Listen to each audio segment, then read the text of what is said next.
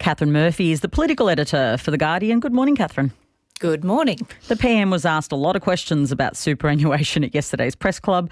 The chatter is that the government is considering making changes to those with very high balances, but the government floated making changes to stage 3 tax cuts before backing away.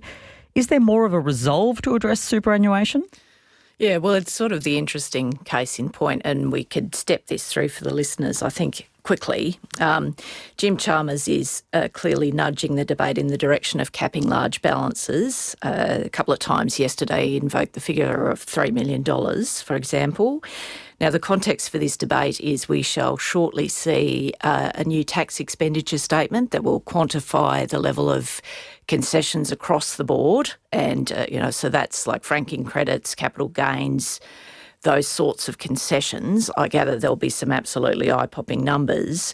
The other context for this superannuation debate obviously is budget preparations, Patricia, that Jim Chalmers is in the middle of trying to make the numbers add up, and he has to fund submarine spending, extra resources for Medicare, an aged care pay rise that they thought they were going to be able to split over a couple of years.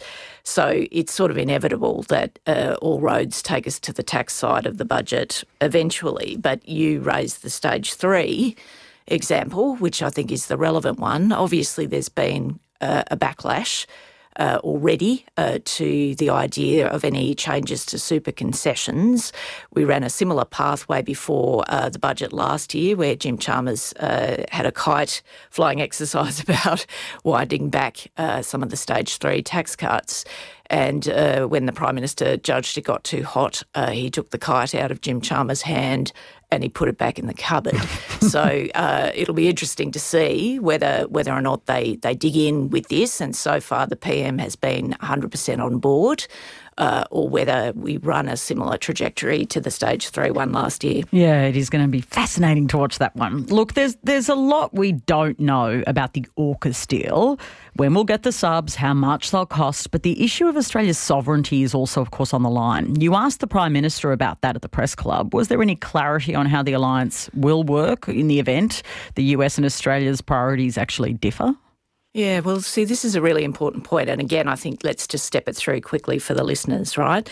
We're going to pay a lot of money for these nuclear submarines, and there's lots of other questions about them. But the question that two former Prime Ministers have been pursuing, Paul Keating and Malcolm Turnbull, is whether or not we have full control over our military assets. People who remember their military history will know, for example, during World War II, that Winston Churchill wanted Australian troops in Burma at one point, and John Curtin wanted them closer to home after the fall of Singapore to defend Australia. Now, Curtin prevailed, obviously, in that conversation, but the point is things get complicated when you enter agreements with allies who are important to you nationally.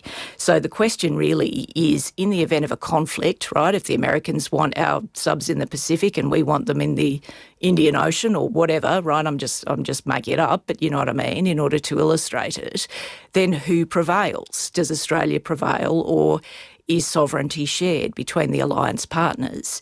Now, the Prime Minister and various other people have been saying, well, of course, the sovereignty sits with ours. But I do think we need to keep pressing on this point. There's one other thing quickly. We're likely to get, the loan of a couple of submarines or perhaps more as the interim solution for AUKUS. Now, what's the ratio on the crews? Are they 90% American, 10% Australian? There are a number of questions here, and we just need to keep pushing on this door, I think. Catherine Murphy, always wonderful to pick your brain. Thank you. No worries. Catherine Murphy is the political editor for The Guardian. It's easier than ever to hear your favourite local and national ABC radio stations, live and on demand on the ABC Listen app.